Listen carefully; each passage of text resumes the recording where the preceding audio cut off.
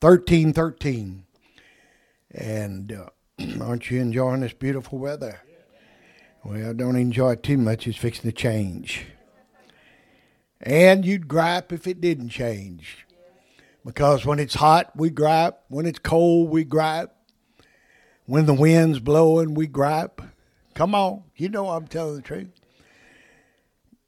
I was bragging on the weather on the way over here to church today. My wife and I both were just excited this beautiful day. This is a great day to be in God's kingdom. And Samuel said to Saul, "Thou hast done foolishly. Thou hast not kept the commandments of the Lord thy God, which he commanded thee. But now would the Lord have established thy kingdom upon Israel forever. But now thy kingdom shall not continue. The Lord hath sought him a man after his own heart, and the Lord hath commanded him to be captain over his people, because thou hast not kept that which the Lord commanded thee."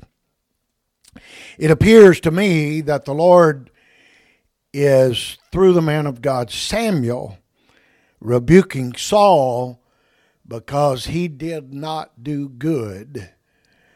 He did not obey the Lord fully.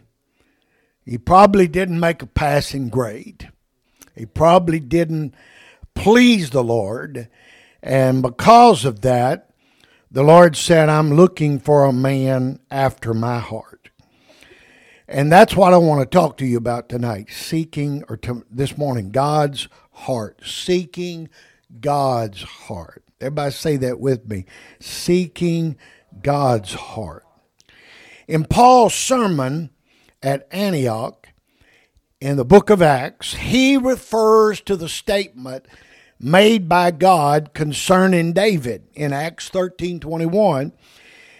He said, "I have found David, the son of Jesse, a man after my own heart, who will do all my will." Now notice what the Lord said. Who will do all my will. Now that kind of blows the theory of those people that think you don't have to do much after you accept the Lord or after you get saved or after you get born again. It's just the Lord doesn't look at that as important after you get saved. And I believe that God is concerned about our actions. Jesus spent a lot of time teaching us how to love other people. What did he say about your neighbor? Love your neighbor as yourself. I've had a lot of neighbors, boy, I'll tell you, it was just very difficult to love them. Huh? You got one now. We don't call any names, please. This is being recorded. We don't want to go to jail. And so the Lord said, David will do all my will. I think the Lord is concerned with how we act and what we do. This beautiful compliment was from God. He was complimenting David for being a man after his own heart and one that was willing to do all of God's will. There must have been something in David's life that caused God to feel this way about him. From Genesis to Revelation, we find God selecting men and women who would not have obviously been the choices that you and I would have chosen if we would have been the choser. Or is it chosee? Huh? Chosar. I got it right. If I was the one choosing, if I was the one that was looking at the qualifications, I might not have been as merciful as God was. Look at this list. Moses stuttered, I guess. He had a problem And a lot of people think he stuttered. I can't prove it indefinitely. Jacob lied. Timothy probably had ulcers. Abraham was just entirely too old. How could God use an old man like that? I don't know. You're kind of seeing that now. Abraham was too old. Jonah ran from God. Thomas was a doubter. And I preached a message not too long ago. We give him a lot of trouble for being the doubter, but he wasn't the only one that left. He wasn't the only one that questioned. He's the recorded one. He's the one that story was emphasizing. But all of them were doubters. All of them had fear. All of them ran when they had the opportunity, but Thomas got the blame for it. Martha was a worrywart. And these were not the kind of people that you or I might pick if we were trying to build a kingdom. But the Bible tells us that not only did God choose these men, but he did it on purpose. God did it on purpose. Can I tell you that when he chose you, it wasn't an accident? When God reached out to you and found you where you were, living how you were living your life, God did it on purpose. It was not an accident. God did not make a mistake when he found you. The only thing that God asks you is that you live for him in such a way that it doesn't make him look bad in his choices. Well, that's a good thought. Y'all should have said, whoa, or something, you know. God wants you to make him look good because he chose you. Make it look like God knew what he was doing. Don't be a failure. Don't be a quitter. Don't disappoint God, because God knew that you have the capabilities of living for him. He didn't make a mistake when he filled you with the Holy Ghost. Somebody say, thank God. These were not the kind of people you might pick, but the Bible tells us that not only did God choose these men, he did it on purpose. God deliberately chooses people that you and I would probably overlook. King Saul didn't seem like such a bad person to have as king when he first started leading Israel. He was handsome. He was strong. He was taller than anyone else in Israel. Now, can you imagine being the tallest? Not in the church, not in the school, not in the town, but in the country. And at the beginning of his reign as king, he seemed wise, and he was very popular. Everybody seemed to like Saul. Everyone was impressed with him and his leadership abilities. Everyone except God. God was not impressed with the way Saul began to rule Israel. Saul's problem was simple. When he was faced with tough decisions, when he was faced with difficult choices, he knew without a doubt what God's will was. He knew what God wanted him to do, but the problem was that he just didn't do it. He didn't do. How many times have we got ourselves in trouble? And I didn't say, have I said we. I included all of y'all. How many times have we got ourselves in trouble because we didn't do what we knew we should be doing? You ever get in trouble? Growing up, did anybody ever get in trouble besides me? I disappointed my mom and dad a lot of times. I've disappointed my wife. And I've disappointed God. Saul made his choices based on fear. Fear of failure. Fear his army would abandon him. Fear that his enemies would capture him and destroy him. all sorts of fears. In fact, it seemed that Saul allowed fear in everything and everywhere and anyone that he used or anywhere he went. He was ruled by fear.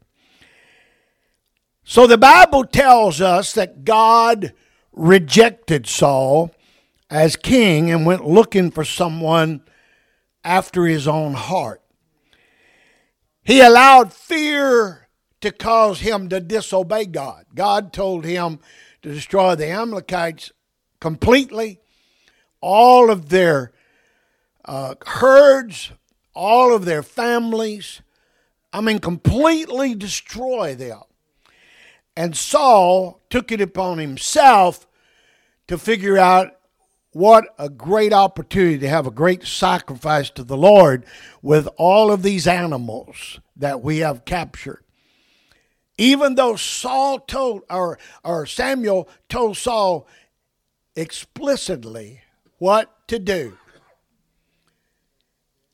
he just did it his own way, got himself in trouble, and went ahead and gave sacrifice without the prophet being there.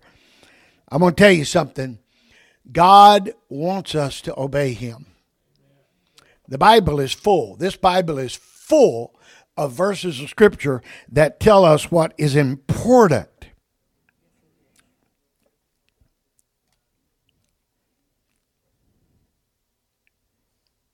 I grabbed my iPad and it went, whee! I don't know where it went there for a minute. Somebody said, man, that's dangerous teaching on an iPad. I've been doing it about 10 years yet, and it's not let me down yet. But when I go preach out, I have two iPads. Both of them are on the same message. One of them's in my briefcase. One of them's up there with me. If I'm really speaking to a big crowd or something special, I'll have the other one right beside me. And if this one goes down or goes out, I'll flip over the other one. And I also have it on my phone. And if I'm really preaching out to a really guy, I'll also have a hard copy printed up. What does it look like to be a man or a woman after God's heart? First of all, it's not about our physical appearance. Remember, Saul, God said he was head and shoulders above everybody else, and the people wanted him. He looked like a good choice built on simply his physique. God is not just interested in how good you're built or how good looking you are, how tall you are, how educated you are. God is not impressed with those things. He's not. A lot of people think that God notices like we notice. He is not. Why would God be impressed with our pavement? You know what that is? That's gold. All of us would like to have gold. Amen? How many of you like to have a trunk full of gold coins? Sure you would. Some of you just don't. You're liars because you didn't raise your hand. You know you would like to have it. Some of you not going to vote. I don't care what I do. You know you would like to have a suitcase full of gold coins. Am I right? How many of you would? I'm just looking to see if some of you came to your senses and voted. You know you would. If you don't, give me your suitcase. I'll gladly take it. But we think, boy, the gold, silver, and all that stuff. God looks at it as pavement. He paved the streets of heaven with gold. So it's just pavement to him. He's not impressed with that. First of all, it's not about our appearance.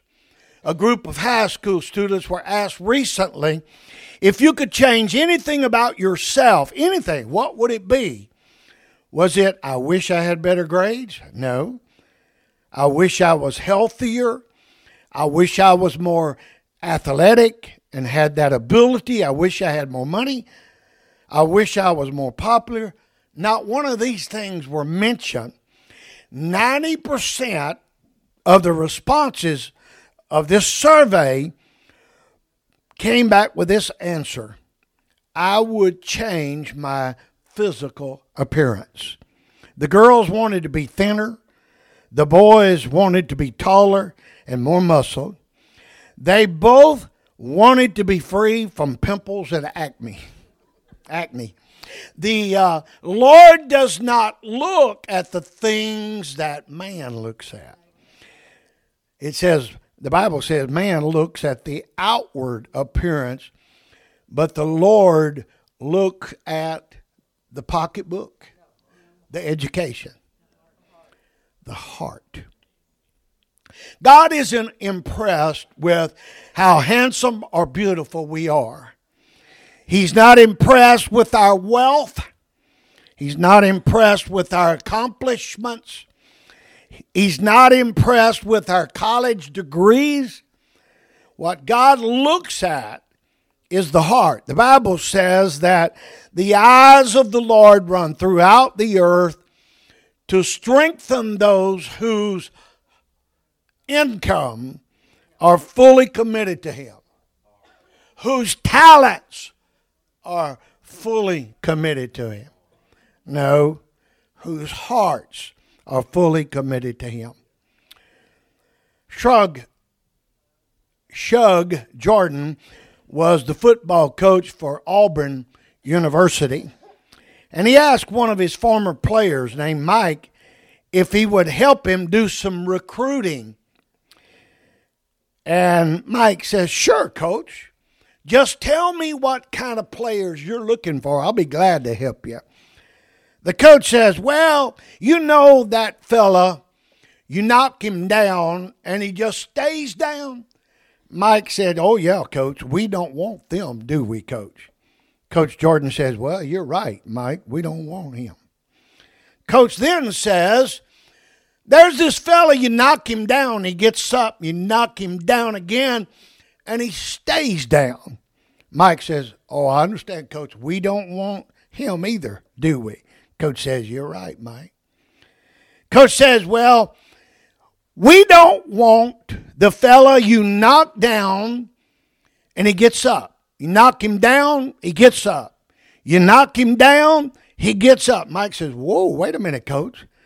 Isn't that the kind of guy we want?" Coach Jordan says, "No, I'm not really looking for him either. I want to find the guy that's knocking everybody down. That's the guy I want on my team." God's looking for somebody that's busy doing what God wants us to do. I want to be in the middle of God's will. God wants me and you to be consumed with Him and His will. There are principles to guide us in developing a heart like God. First principle I'm going to bring to your attention this morning is this: the principle of putting Jesus first in everything. Now, the Lord made it very clear, and I've taught on this many, many times and preached on this when the Lord was asked, what's important? What's the first commandment? What's really important to you? And He said, "Love the Lord thy God with all your heart, soul, mind, and strength." Now, if you get thinking about that, that pretty well covers your entire being. It pretty much takes care of all of the avenues of our life. If we're going to be men and women after God's own heart, then our lives must completely focus on Jesus Christ and not on ourselves. David said to the Lord, "You are my Lord. Apart from you, I have no good thing." David realized, without you, God, there's nothing good about me. And I think we probably all would need to say amen to that. There's not much good about me except the fact that the Lord makes me what I am. The good part. He didn't make the bad part. I make that. Godly people recognize that life is not about me. It's about Jesus Christ. They're willing to step aside and allow God to get the glory. Godly people practice humility. Everybody say humility, not humidity. There's a big difference. Don't get the word wrong. I use the word practice. Godly people practice humility. I use the word practice intentionally because we don't usually get it right the first time. Can you say amen? Pride is one of the things that cost Adam and Eve their place in the kingdom. They didn't get it right. Pride is the essence of all sin, and the scripture tells us that God hates pride. The word humility in the Old Testament comes from a Hebrew word that means to bend the knee, to bow down. It's the quickest way to know of how to remove pride from your life. A man after God's heart must practice humility. It's not something we're born with. You watch a little kid play with other kids. I'm telling you, humility is not something that they're born with. They're born with, it's mine! Give it to me! Am I right? My grandkids are awesome to be around, but I noticed it this week. It's mine! Gigi! Papa! We had to deal with that. And the only difference between them and us is age. We still cry and fight and fuss and all that. We're older, but not a lot of times much wiser. Can you say amen? The principle of living in the Word, if we're going to be men and women after God's own heart, we must learn to love God's Word. David constantly lived in the Word. David wrote, God's laws are perfect. They protect us, make us wise, and give us joy and light. They are more desirable than gold. They're sweeter than the honey dipped in a honeycomb, for they warn us away from harm and give success to those who obey them. David was determined on a daily basis that he would build his daily life around the Word of God. When David needed advice, he would go first to God's Word. Let me ask you, what do you do first when you need advice? Too many times we go to God after we've exhausted all of our other resources. You might as well just give me a good old nod. You know, it's the truth. It's the truth. We all do that. I have actually asked people that have come to me for advice and counsel in the years that I've been in the ministry as a pastor. And one question I've asked them, have you prayed about this? And you'd be surprised how many times they'd say, no, not really. And you want me to give you advice and you haven't even prayed about it? Come on now. Why is it that we want to wait until the last resort to turn to God as though it were only a 911 God, emergency God? God needs to be more than just an emergency God. He needs to be our everyday God that we communicate. God does not want to be last on our list. He will be lots of things, but God refuses to be last. David wasn't favored because of his performance. There were too many things out of place for that to succeed. The only thing David did was pursue God. That's not performance outcome. It's an act of the will. God does not affirm us because of exceptional performance. He affirms us because we pursue Him and we put Him first in our lives. The second thing that I noticed about David chasing after God, he was passionate for God. I talked about passion last Sunday. He was not passionate about God, but passionate for God. There are many people passionate about their favorite sports team or their favorite weight loss program. They buy season tickets or actually keep some kind of plan to lose their weight. David wasn't offering lip service about God. He was experiencing firsthand God's activity in his world, which led him to be passionate for God. He was invested. He speaks at length about God's majesty in Psalms 8:1, his wonders, his holiness, and says heavens declare God's glory in verse 19. He called God his shepherd, the creator, his sustainer, and his light and salvation. David even speaks of being in God's debt. And it goes on. David made no apology. Actually, he declared it openly. David was passionate for God. He said, I rejoiced with those who said to me, let us go to the house of the Lord. I will dwell in the house of the Lord forever. David loved going to church. He worshiped and loved to worship God.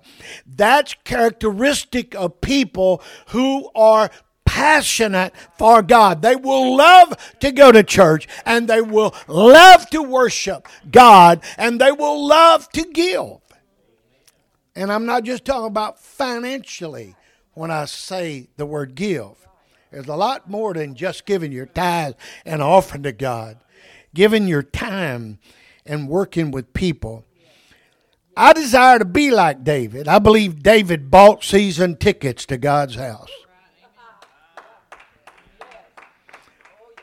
That's what I want. Just give me season tickets to God's house. I want to prove that I'm a team player. I want to show the world that I'm on the team that I believe is going to win. I do believe we're on the right team. I do believe we have the right leader. I do believe that we're going to be in the rapture of the church if we remain faithful. And I got to quit. I may come back with this some more next Sunday. I'll just have to see what the Lord says. God bless you.